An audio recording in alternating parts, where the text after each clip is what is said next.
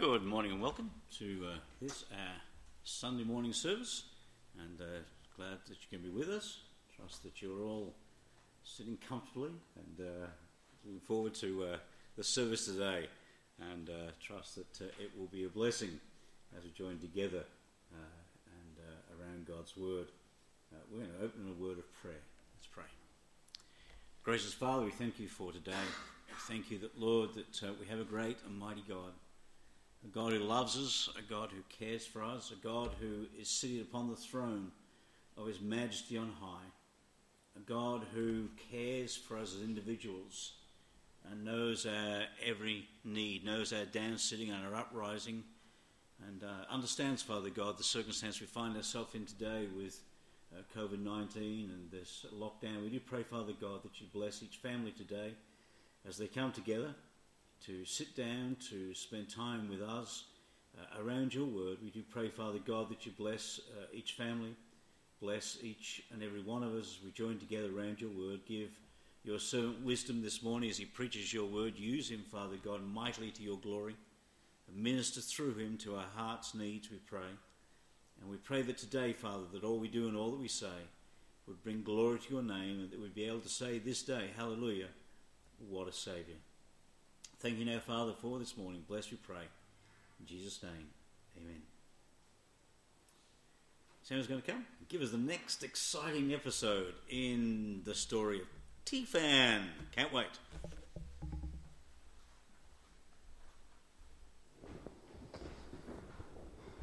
All right. So, I'm glad to be here and tell you the next part of this story.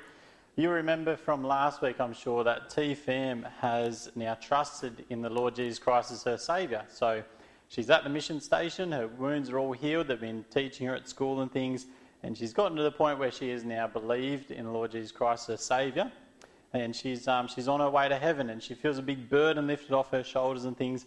But we ended the story with one thing that was still bothering her. And the one thing that was bothering her was the thought of what was going to happen when her father, the witch doctor, found out that she was now a Christian. And this thought did bother her. And that played in the back of her mind. She knew what the missionaries told her, that she didn't need to be afraid of that. She didn't need to fear her father and his curse and things like that because she was with God now. She was a child of God, but it still played in the back of her mind. You know, things were going really well for T-Fam. She was learning to read as we learnt last week at school and things. And once she could learn to read, they actually gave her her own little black book, the Bible. Now, it was the New Testament. It was in her language, and they gave her her own copy of the New Testament that she could read and learn from herself. And things were going really well for T-Fam. And then the day came, the day that she knew that would come sooner or later, that she was very nervous about. Her father came to collect her. And her dad turned up to the mission station and found T-Fam. He didn't want to talk to the missionaries, had no time for them. He said, T-Fam, you must come with us. Your sister, Rosa, she's sick. And she's got a baby now. Her child is sick and her husband's even sick. We need your help. You must come with us now and help. And so Rosa, she had to leave. She left the mission station and went with her father on a long trip back to where they were staying, which was at Rosa's house. And it took them a long time to get there, and the sun was setting over the mountains by the time they got there. And the whole time, T-Fam was just playing through her mind how she was going to tell her dad that she was now a Christian. And she just couldn't figure out the right words or the right time to tell him. As they got closer to Rosa's house, they got there, and then her father, the witch doctor, said, look, T-Fam, look, this is what I've been doing. And he pointed to a building that he'd been working on. He was building a new temple for his gods. He said, look, T-Fam, I've built a new temple. It's basically finished. The gods will be happy with me now. Their spirits will be pleased. They won't be angry with us anymore. And the first thing I'm going to do, I'm going to go and make you a new charm. And T-Fam said, well, but Dad, And his dad didn't hear her. His dad had wandered off to the temple with a grin of excitement, thinking that he had his daughter back and was going to make her her brand new charm to wear around her neck. And she didn't get to tell him. Next thing T-Fam saw her sister Rosa. She ran over to Rosa straight away and said hello to her and greeted her little baby. Her little baby's name was Pierre, a little boy, and greeted her little boy Pierre. And Rosa had a bag with her and said to her sister Rosa, she said, I've brought you some things. I've got some food for the baby. I've got some seed, some corn seed that we can plant. And T-Fam was very excited to see Rosa, her sister, and her little baby. And Rosa thanked T-Fam. She said, "Oh, thank you so much for the things you've brought us. That'll be good." And she said, "Before we plant the seed in the ground, we'll get Dad to go and crack the whip over the soil." Now, this was something that they believed, that if they were to take a whip and crack it over the soil before they would plant a crop, that it would scare away any bad spirits, and that it would please the gods that they pray to somehow, and that it would mean that they were going to get a good crop. That's what they believed. So Rosa was excited. She said, "Yeah, we'll get Dad to crack the whip and then we'll plant the corn seed. That will be great." T-Fam said, "It won't work. Cracking that whip does nothing. It won't help at all." Rosa was shocked. She said, "T-Fam, have you listened to the missionaries? Have you listened to what they've said? First Victor listened and he changed. Then our mother listened and she changed. And now have you changed?" Rosa said, T-Fam said to Rose, she said, I tried not to listen. I really did. But look, they're not bad people. They're good people. Seeing all my wounds, my cuts, my bruises, I was really sick when I went there. You know that. And now I'm all better. They made me better. Rosa said, "You would have gotten better on your own anyway." She said, "I wouldn't have. If I stayed here, you know how bad it was. I would have died. They helped me. They're good people. They even taught me how to read. They gave me this little black book, the New Testament, the Bible, and it tells us lots of things about God." She said, "I tried not to listen at the start, but the words just sunk into my head and crept down to my heart, and they spoke to me. I felt empty, but then I found God, and now I'm happy. I'm full." And Rosa started thinking about it, and then she said to T-Fam, "T-Fam, what were the words? What were the words that crept down into your heart? What does the little black book say?" And T-Fam went to answer her, but as soon as she opened her mouth, her father called out to her. The witch doctor came back over and he had T-Fam's brand new charm for her that he'd gone and made in the temple and said, "Here, T-Fam, here's your new charm. I want you to wear it all the time. It's going to give you good luck and it'll help you." And T-Fam hesitated. She knew she could never ever wear that charm again because she didn't believe those things now. She was a child of God. And her father saw the hesitation in her and his eyes squinted at her, and T-Fam, she just said quietly and quickly, she said, "I'm really tired. It's been a long day. I'll talk to you in the morning." And off she went to bed. The next morning, when T-Fam woke up, she woke up to the sound of the whip cracking in the fresh morning air. And then quickly the cries of Pierre, the baby. And T-Fam hopped up, and Rosa and the witch doctor, they were outside getting the field ready, and Rosa was off doing some jobs. So T-Fam picked up Pierre and gave him a cuddle to quieten him down and settle him down so that he'd stop crying from the sound of the whip. And then her dad yelled out, "T-Fam, come quickly, the ground's ready, we need to plant the seed, quick, bring it here." So T-Fam put Pierre back down, put him on his little mat which was next to a warm fire, sat him there, and then out she went to her father. And as she went out to her father, she went to hand him the seeds, and her father went to take them from her. And he noticed that she wasn't wearing her charm. He noticed that T-Fam, she was different now. And he said to T-Fam, "T-Fam, have you changed? Have you changed? Are you of the gospel now?" T-Fam hesitated. She knew what she needed to say, but she muttered out, No, I'm not, no." She muttered out the wrong thing. She lied in saying that she wasn't a Christian. And he said, "I'm going to pray that the evil spirits will get away from this field. I'm also going to pray that the evil missionaries will leave this field alone and that we can grow our crop." And he did his little prayer and ritual, and then he walked off to plant the seeds. And as he turned around and limped away, he still had a sore leg from the storm. T-Fam burst into tears. She turned away from father and tears were rolling down her face, and she was so upset and so ashamed of what she'd just done. And she prayed a prayer in her head. She said, "God," she said, "please, Lord, help me. I'm so scared. I know I need to tell my dad, but I'm afraid. Please help me." Suddenly, she heard Pierre scream. It wasn't a cry for attention. It wasn't a cry for food. It was a cry of pain. And she ran back into the hut. She was the closest one, ran as quick as she could. And Pierre was sitting on his mat and he'd fallen over into the hot coals of the fire. Quickly, T-Fam picked him up and then poured some water on the ground and made some mud paste and put the mud on his wounds to try and cool the burns down. And quickly Rosa ran to the house as quick as she could, and so did the witch doctor. And when they got there, they asked T-Fam what had happened, and she said, I sat Pierre down and I don't know. Sadly, he fell in the hot coals. I'm trying to help him. And they were angry. Her father, the witch doctor, said, T-Fam, how come you weren't watching him? He said, I was out giving you the seeds for the garden that you asked for. I just put him down for a second. I'm sorry. And Rosa was bawling her eyes out. She was sad. She didn't know what to do. And T-Fam spoke up. She said, Dad, Rosa, let me take him to the mission station. Let me take him there. They'll be able to help him. They've got medicine there. They'll fix him. They'll make him all better. No, shouted Rosa. You can't take my baby there. You're not taking him there. They are evil. And the witch doctor said again, no, T-Fam. We are never to see those people again. Why would you even think that you could take him there? She said, they help. They do. They're good people. They're not evil like you think they are. And the witch doctor asked her again. He said, T-Fam, you've changed. Are you of the gospel now? Are you a Christian? T-Fam hesitated again. She knew that this was her second chance to tell her father, and she spoke up. She said, yes, Dad. She said, I do believe. I am of the gospel. I'm saved. I'm a Christian. I believe in God. She said, and God loves me. And you know what? God loves Rosa, God loves Pierre, and God loves you. He wants to help you, Dad. Look, and they gave me this New Testament, the Bible, and it tells us all about it. I can read it to you. I can tell you. Her father, the witch doctor, ripped the New Testament out of her hand and tore it into tiny, tiny pieces and threw it all in the air. He was angry with her. He said to T-Fam, T-Fam, if you stay of the gospel, if you stay a Christian, you and Pierre will both die. And that's where we'll leave our story for this week. Bit of a cliffhanger again. We don't have long to go in this story. This story is nearly done.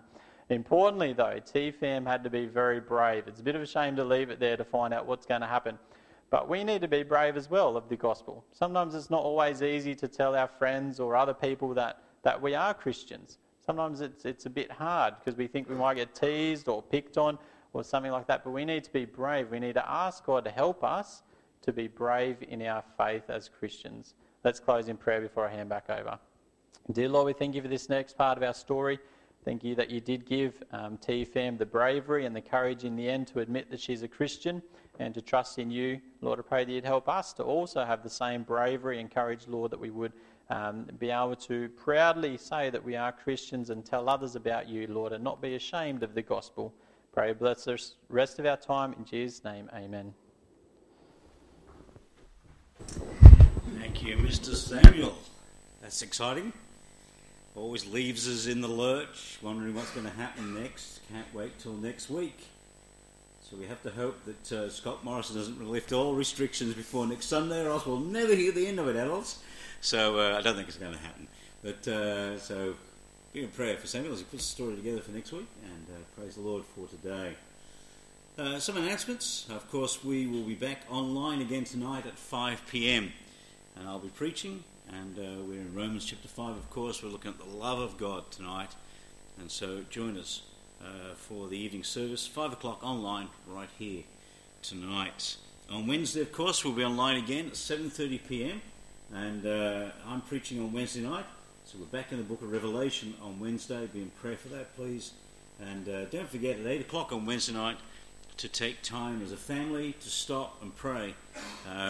Pastor will upload the prayer requests again this week, and if you have any prayer requests, let him or myself have them.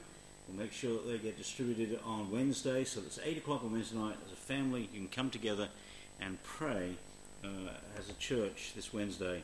Then next Sunday, of course, at this stage, everything's going to be the same still next weekend, so we'll be back here at 10:30 a.m. Sunday morning online.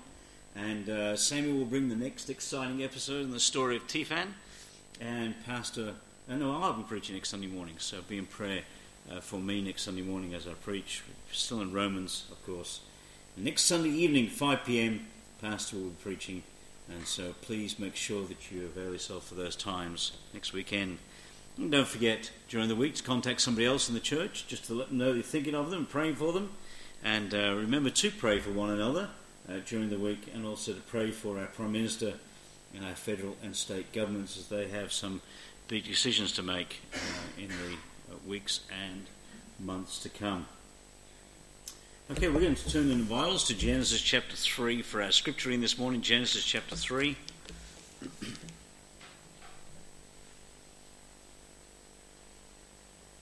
I'm going to read in verse 1 down to verse 7.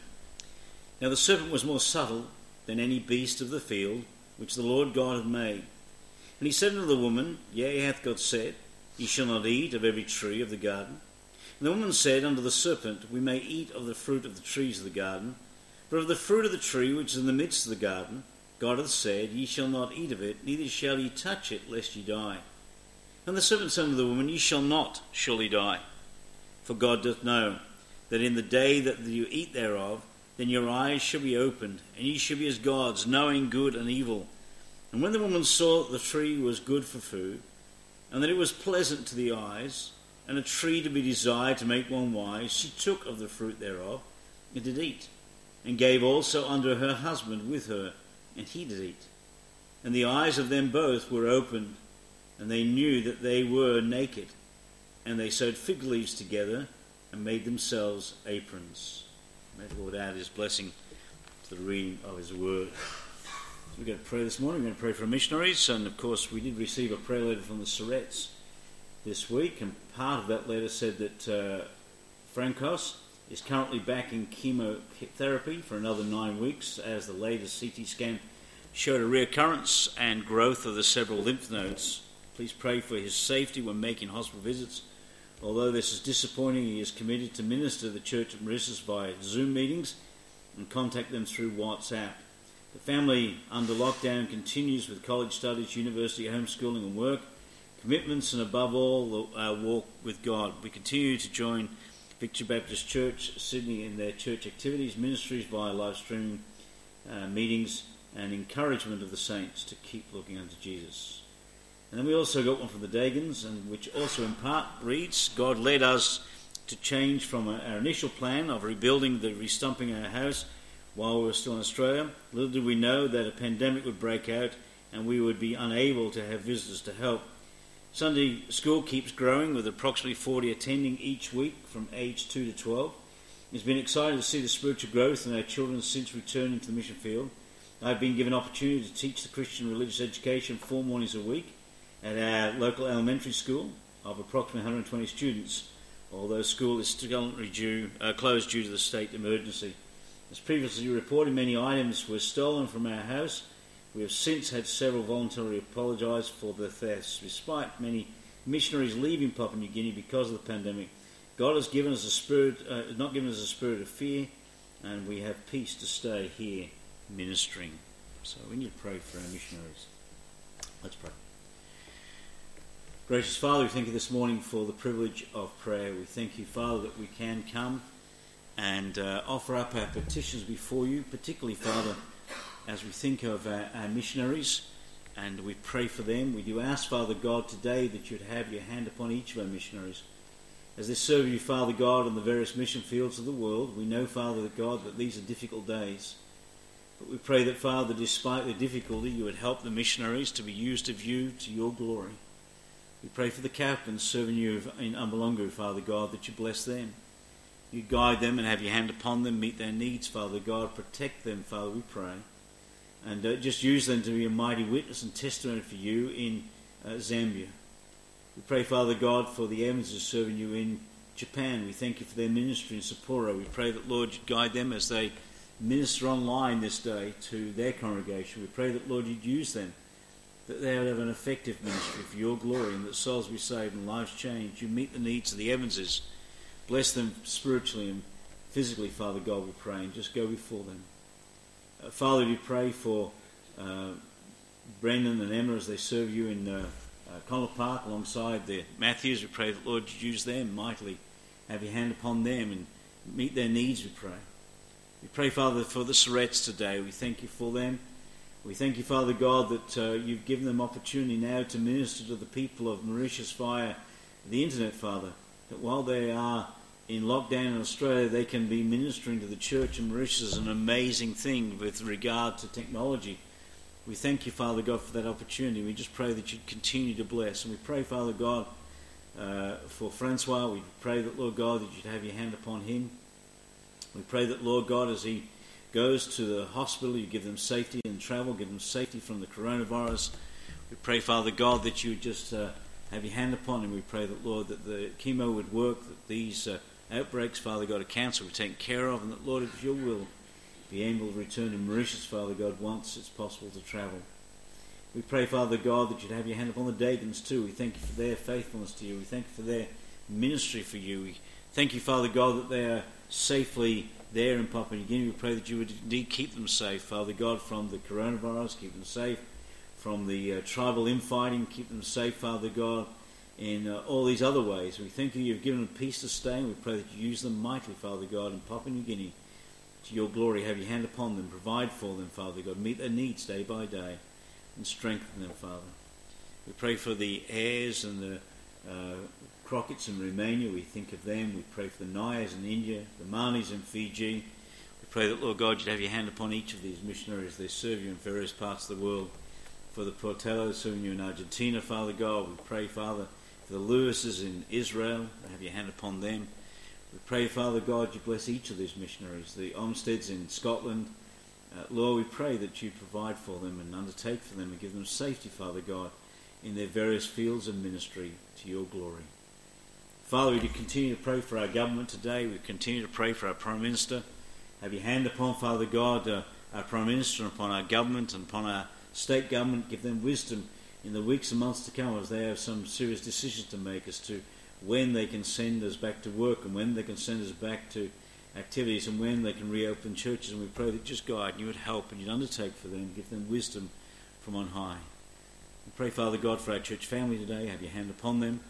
Pray that, Lord God, you keep each and every one of us safe.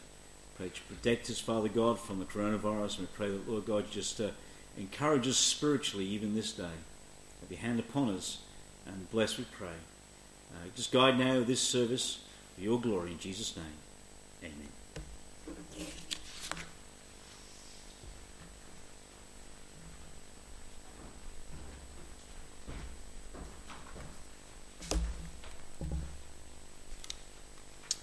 Okay, let's take our Bibles this morning and turn to Genesis chapter 3.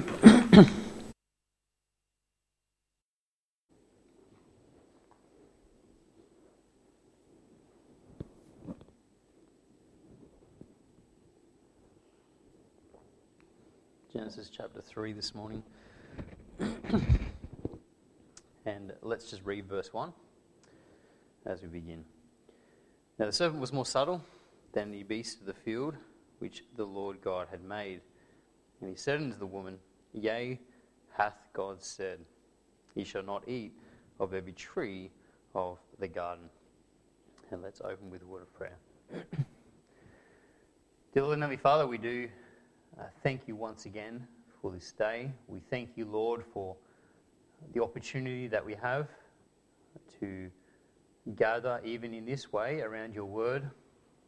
We pray, Lord, that you would speak to each of our hearts today, that you would challenge us, that you would refresh us and bless us through your word. Lord, I pray that you would empower me now through the Holy Spirit. I pray that everything I say this morning would be from you, that it would be your words and your thoughts, and that, Lord, we would conclude today rejoicing in you and who you are and everything you've done for us. And I pray you bless our time now. In Jesus' name, amen. In Genesis chapter 3, of course, we started looking at last Sunday evening, and of course we have recorded in Genesis 3 the fall of man, this all-important event in the history of mankind, this event that changes everything, changes the course of history. Now, as we said last week, all of our problems that exist in the world today can be traced back to Adam and Eve's sin there in the Garden of Eden. You know, disease, death, destruction, all these things are a result of Adam and Eve's sin. They all can be traced back to that one event. And of course, last Sunday evening we focused on the tempter, Satan himself, created by God. Satan was the anointed cherub that covereth, until his heart was lifted up with pride and he led a rebellion against Almighty God. And of course, as a result, Satan and his followers were cast out of heaven down to the earth. And now Satan upon the earth sets about to destroy God's creation. So last week we talked about really the events between chapter 2 and chapter 3. And now we see how Satan goes about leading Adam and Eve into sin, into rebelling against God. Now we talked about last week, but mankind was created perfect without a sin nature. There's no bent towards sin. And so for them to sin, they needed to be tempted. They had to be persuaded by an external source, tempted to sin. And the vessel that Satan uses, as we talked about last Sunday evening, is the serpent. He possesses the body of the serpent, and he catches Eve when she's alone, when she's vulnerable, and he sets about to cause her to doubt and question God's word so that she might indeed sin against God. And so this morning I want us to consider the steps that Satan uses here to tempt Eve to partake of the fruit of the tree of the knowledge of good and evil. And first of all, here this morning we see that Satan questioned God's word. Satan questioned God's word. Verse 1, as we read before, it says, "Now the serpent was more subtle than any beast of the field which the Lord God had made. And he said unto the woman, Yea, hath God said, Ye shall not eat of every tree of the garden." Now, of course, we mentioned this at the conclusion of last week's sermon. But Satan begins his deception here by questioning the very words of God. He questions God's word. And Satan's goal here is to plant even the smallest seed of doubt in Eve's mind. If he can plant that tiny little bit of seed, then he has something to build upon to eventually lead her into sin. And the seeds of doubt are sown here by questioning God. And we read here, Satan says, "Yea, hath God said, Ye shall not eat of every tree of the garden." Now, there are a couple of things that Satan is questioning here and that he's getting Eve to question. With the phrase, "Yea, hath God said," Satan is basically asking, did God really say that? And he's also asking, did God really mean that?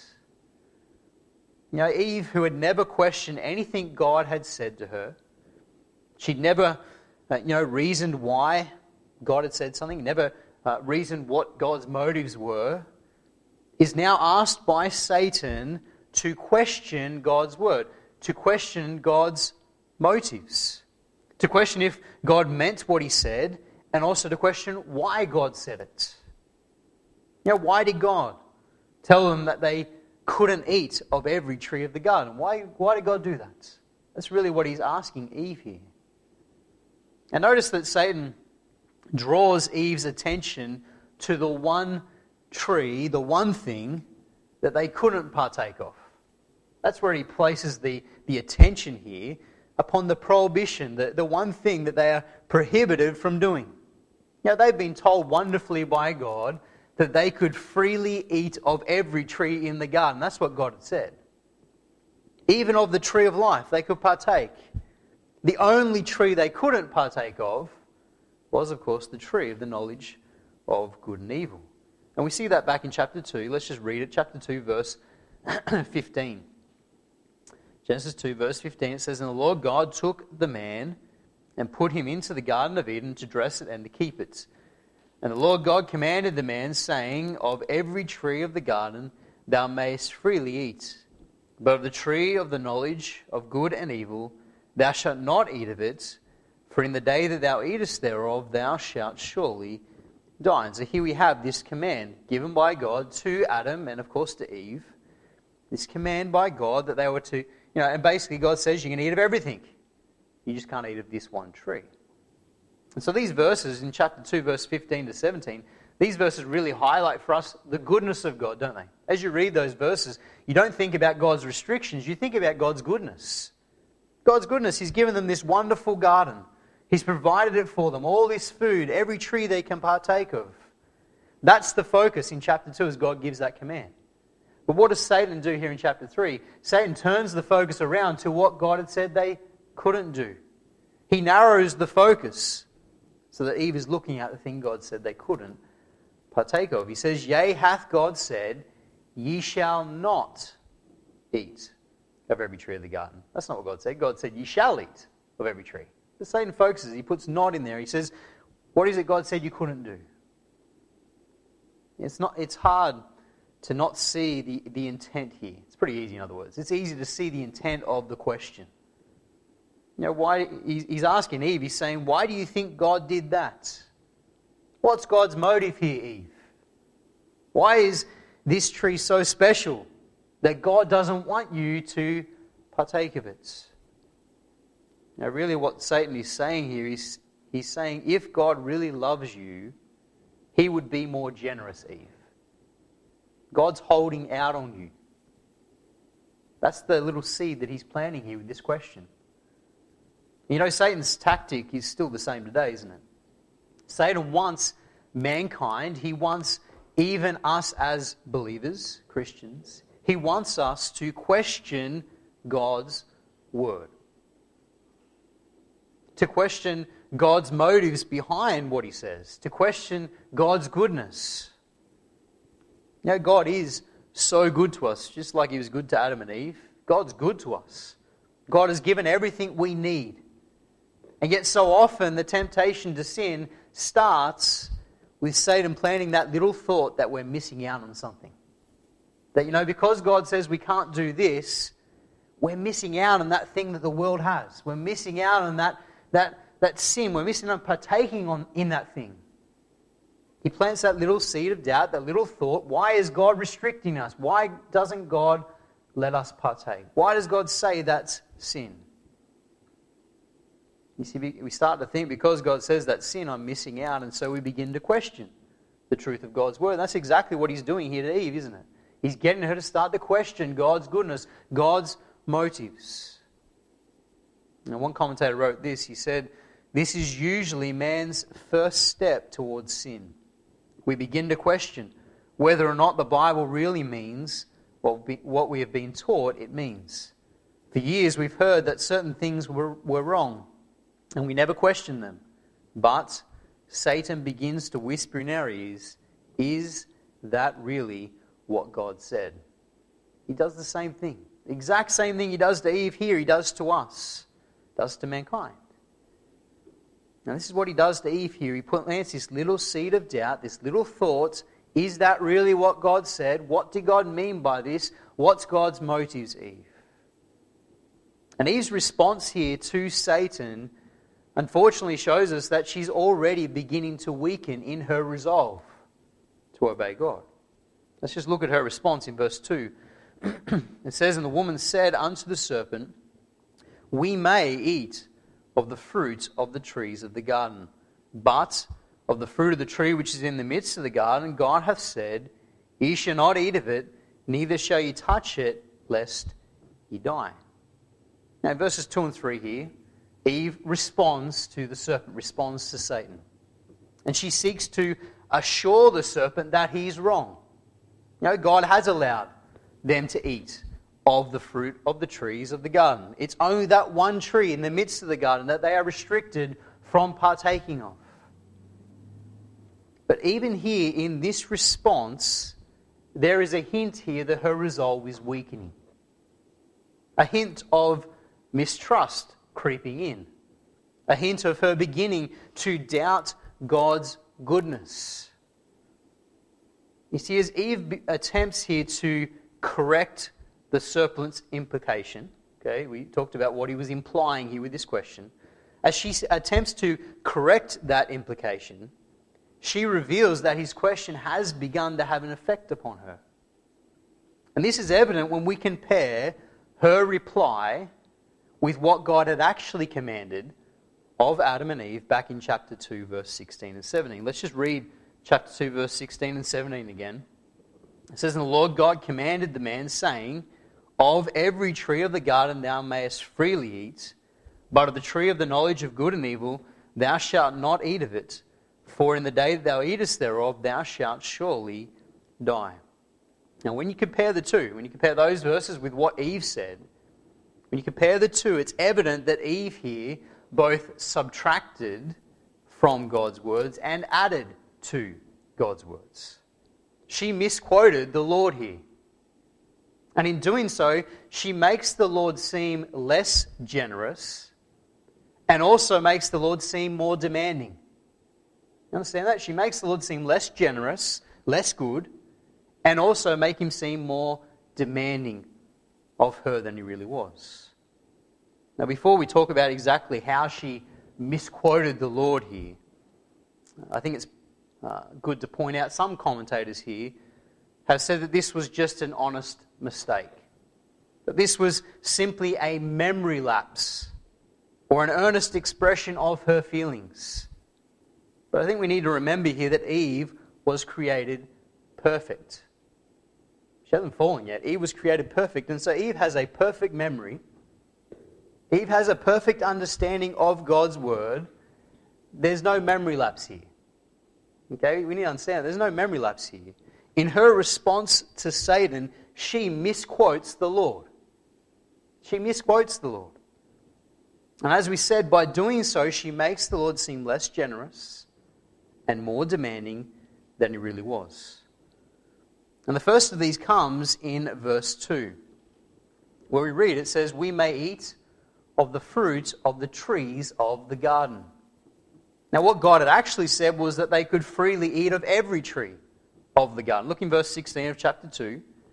"And the Lord God commanded the man, saying, Of every tree of the garden thou mayest freely eat."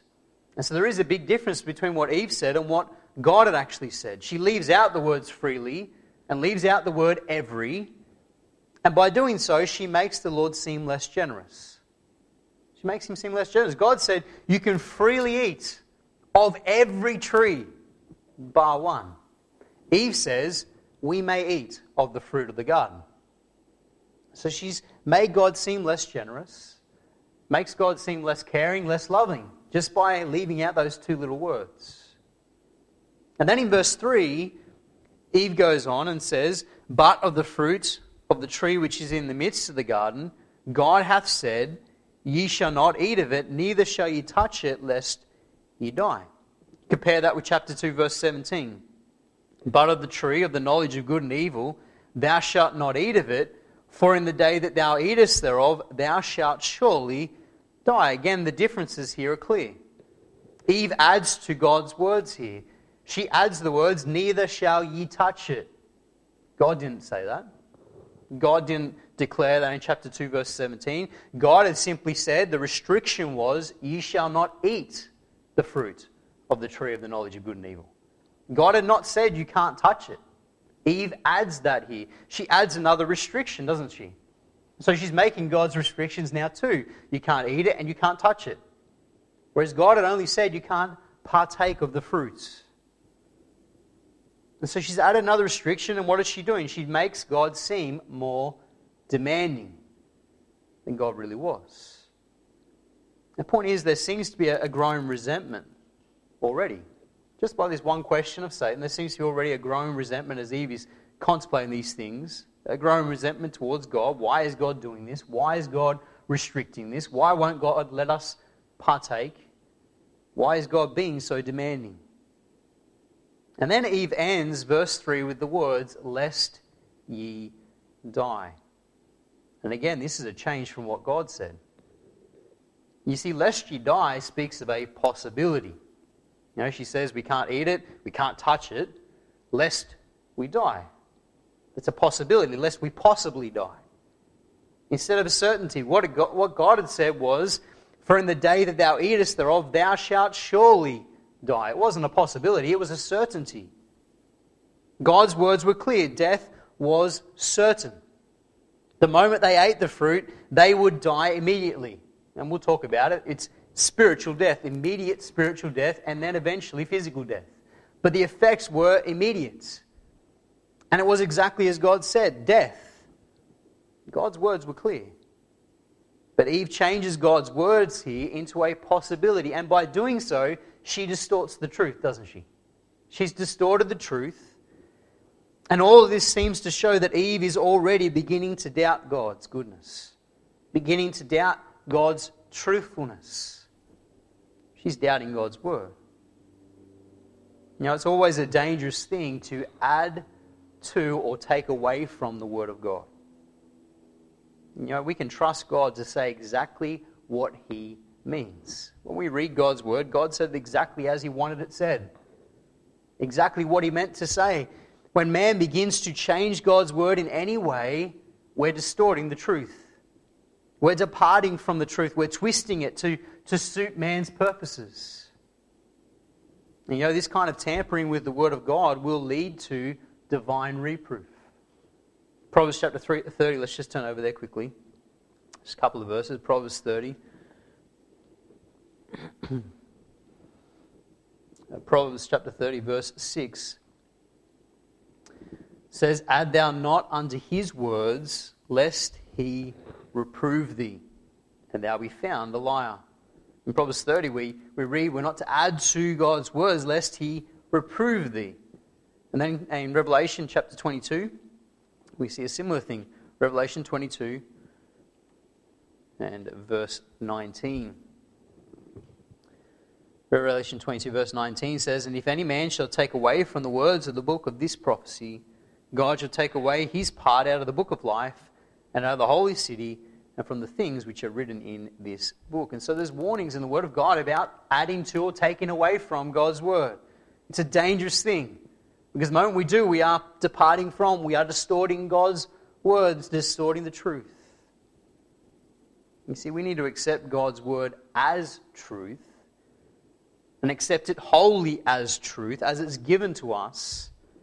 It must not be added to or taken away from.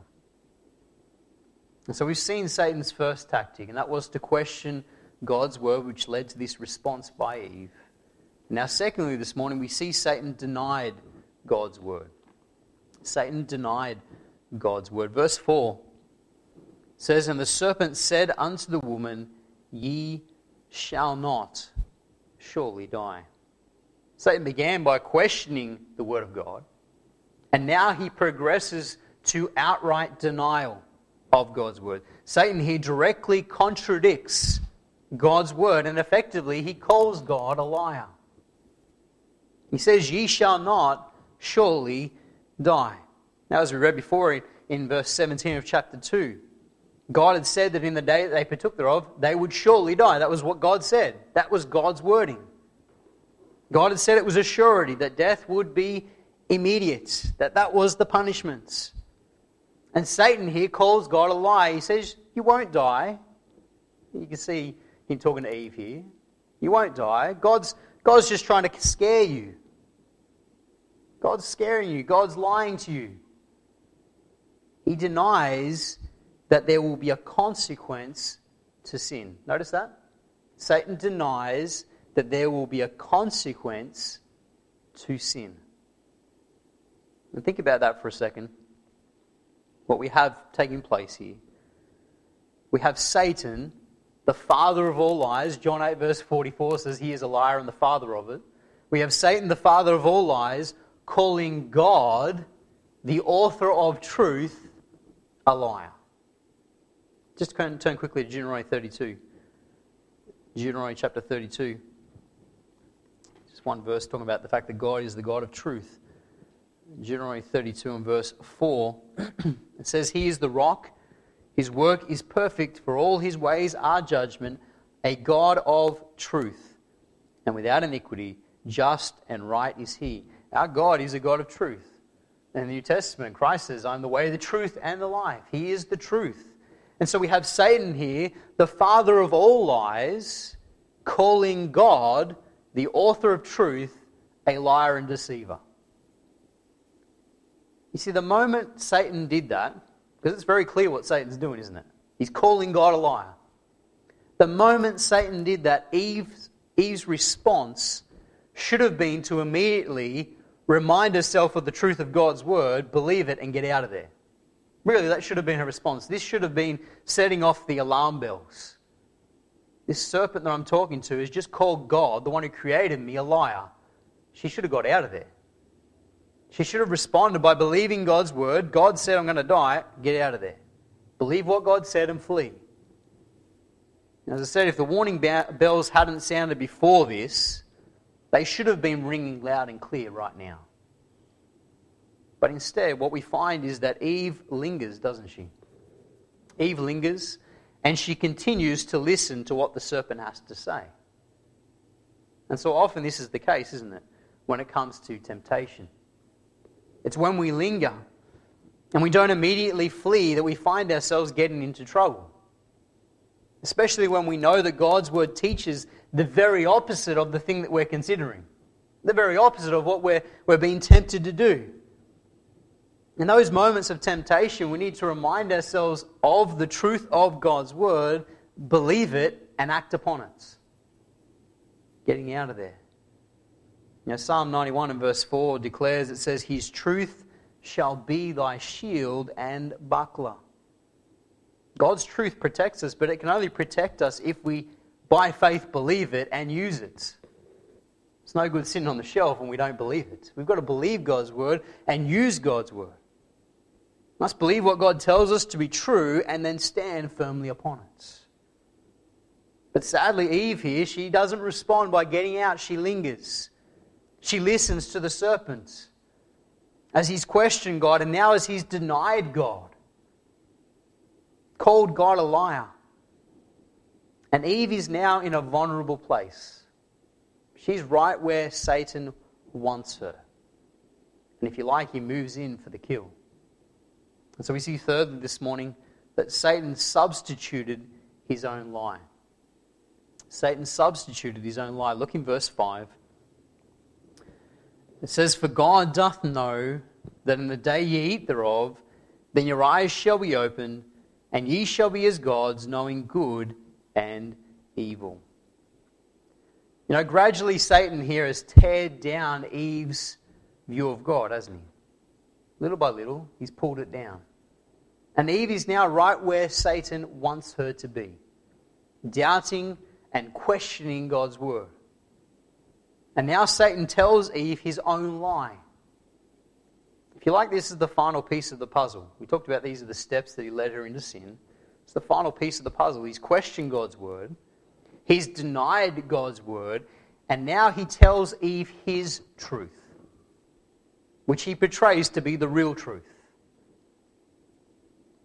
And Satan here tells Eve that the reason God doesn't want them to eat of the fruit of the tree of the knowledge of good and evil is not because they'll die, but rather because they'll have wisdom and they'll have understanding and they will be as gods. Isn't that what it says there in verse 5? He says, For God doth know that in the day ye eat thereof, then your eyes shall be opened, and ye shall be as gods, knowing good and evil. Satan says you're not going to die. The reason God doesn't want you to eat the fruit is because you'll be as gods. It's interesting, that literally means ye shall be as Elohim. Ye shall be as God, the one true God. Basically, Satan says to Eve, he says you'll be equal with God. If you partake of the fruit, you will be just like Him in wisdom, in understanding, in knowledge. He says, Eve, if you partake of the fruit, you can be your own God. You won't have to listen to what God says. You won't have to worry about what's right and wrong because you can make those decisions for yourself. You can be your own God. This is the very same temptation that led Satan to falling, isn't it? That led Satan to rebelling against God, as we saw last Sunday evening. In Isaiah chapter 14, let's just quickly turn over there. Isaiah 14.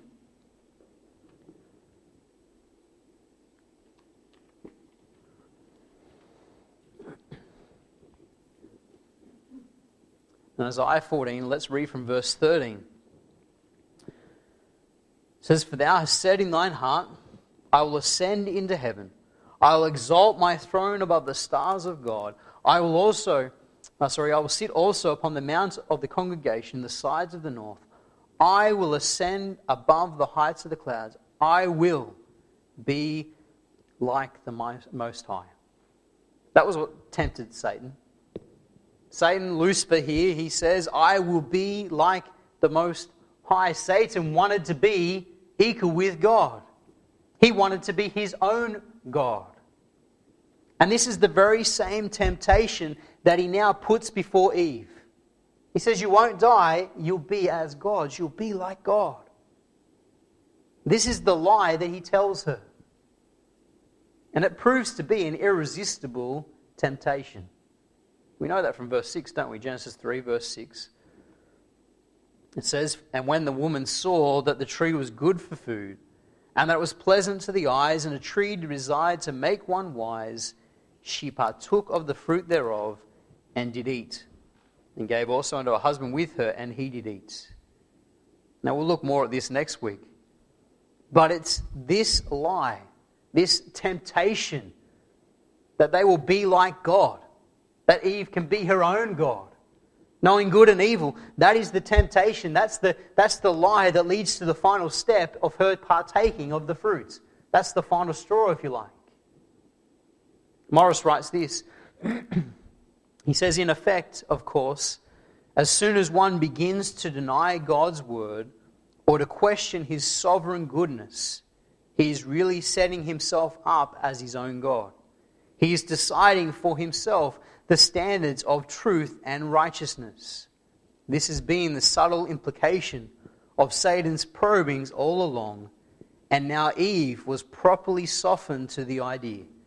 The overassertion of an imminent divinity and omniscience was more than she could resist. That's really what's happening here. Satan has put this right before. He says, you'll be as God. Knowing good and evil, you can make your own decisions. He puts it before her, and it's more than Eve could resist. And of course, this is still man's greatest temptation today. Man's desire is to be their own God. Their own God, to decide what's right and wrong, to decide for themselves what's truth. I'll make my own decision about truth. It's my truth. That's your truth. This is my truth. This is how mankind is today. Mankind wants to be their own God. Mankind wants to be responsible or accountable to no one but themselves. They don't want to be responsible or accountable to God. They want to be accountable only to themselves. What we determine to be right. This is the overwhelming philosophy in the world today, isn't it? The same sin that Eve fell into, that's the sin. That's the overwhelming philosophy in the world today, that we are our own God. We make our own decisions. Truth is relative. Romans chapter 1 describes for us how this has been the case right from the beginning. Man has rejected the truth of God and turned instead unto foolishness, turned instead unto lies.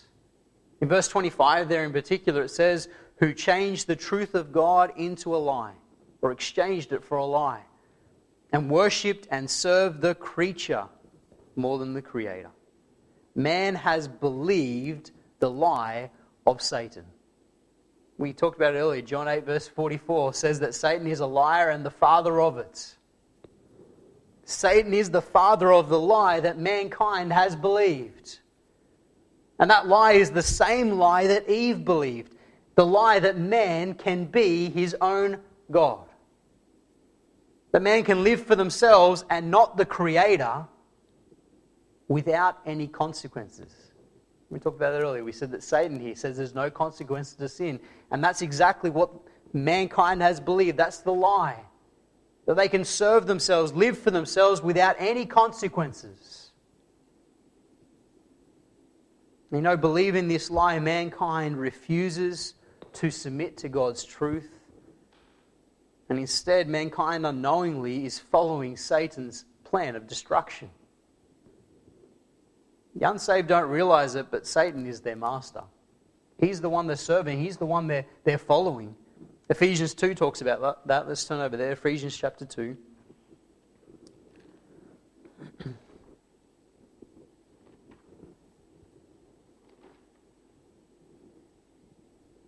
In Ephesians 2 and verse 1, it says, "And you hath he quickened, who were dead in trespasses and sins, wherein in time past you walked according to the course of this world, according to the prince of the power of the air, the spirit that now worketh in the children of disobedience." The unsaved are walking according to the course of the devil, according to the course of the prince of the power of the air. And they're heading straight long into eternity, separated from God in the lake of fire. Revelation chapter 20 tells us that. Let's just turn there, Revelation 20. Just quickly, Revelation 20. Talks about the sad end of mankind believing this lie, that they are their own God, accountable only to themselves. In Revelation 20 and verse 11, it says, "And I saw a great white throne, and him that sat on it, from whose face the earth and the heaven fled away, and there was found no place for them. And I saw the dead, small and great, stand before God, and the books were open. And another book was opened, which is the book of life. And the dead were judged, out of those things which were written in the books, according to their works. And the sea gave up the dead which were in it, and death and hell delivered up the dead which were in them.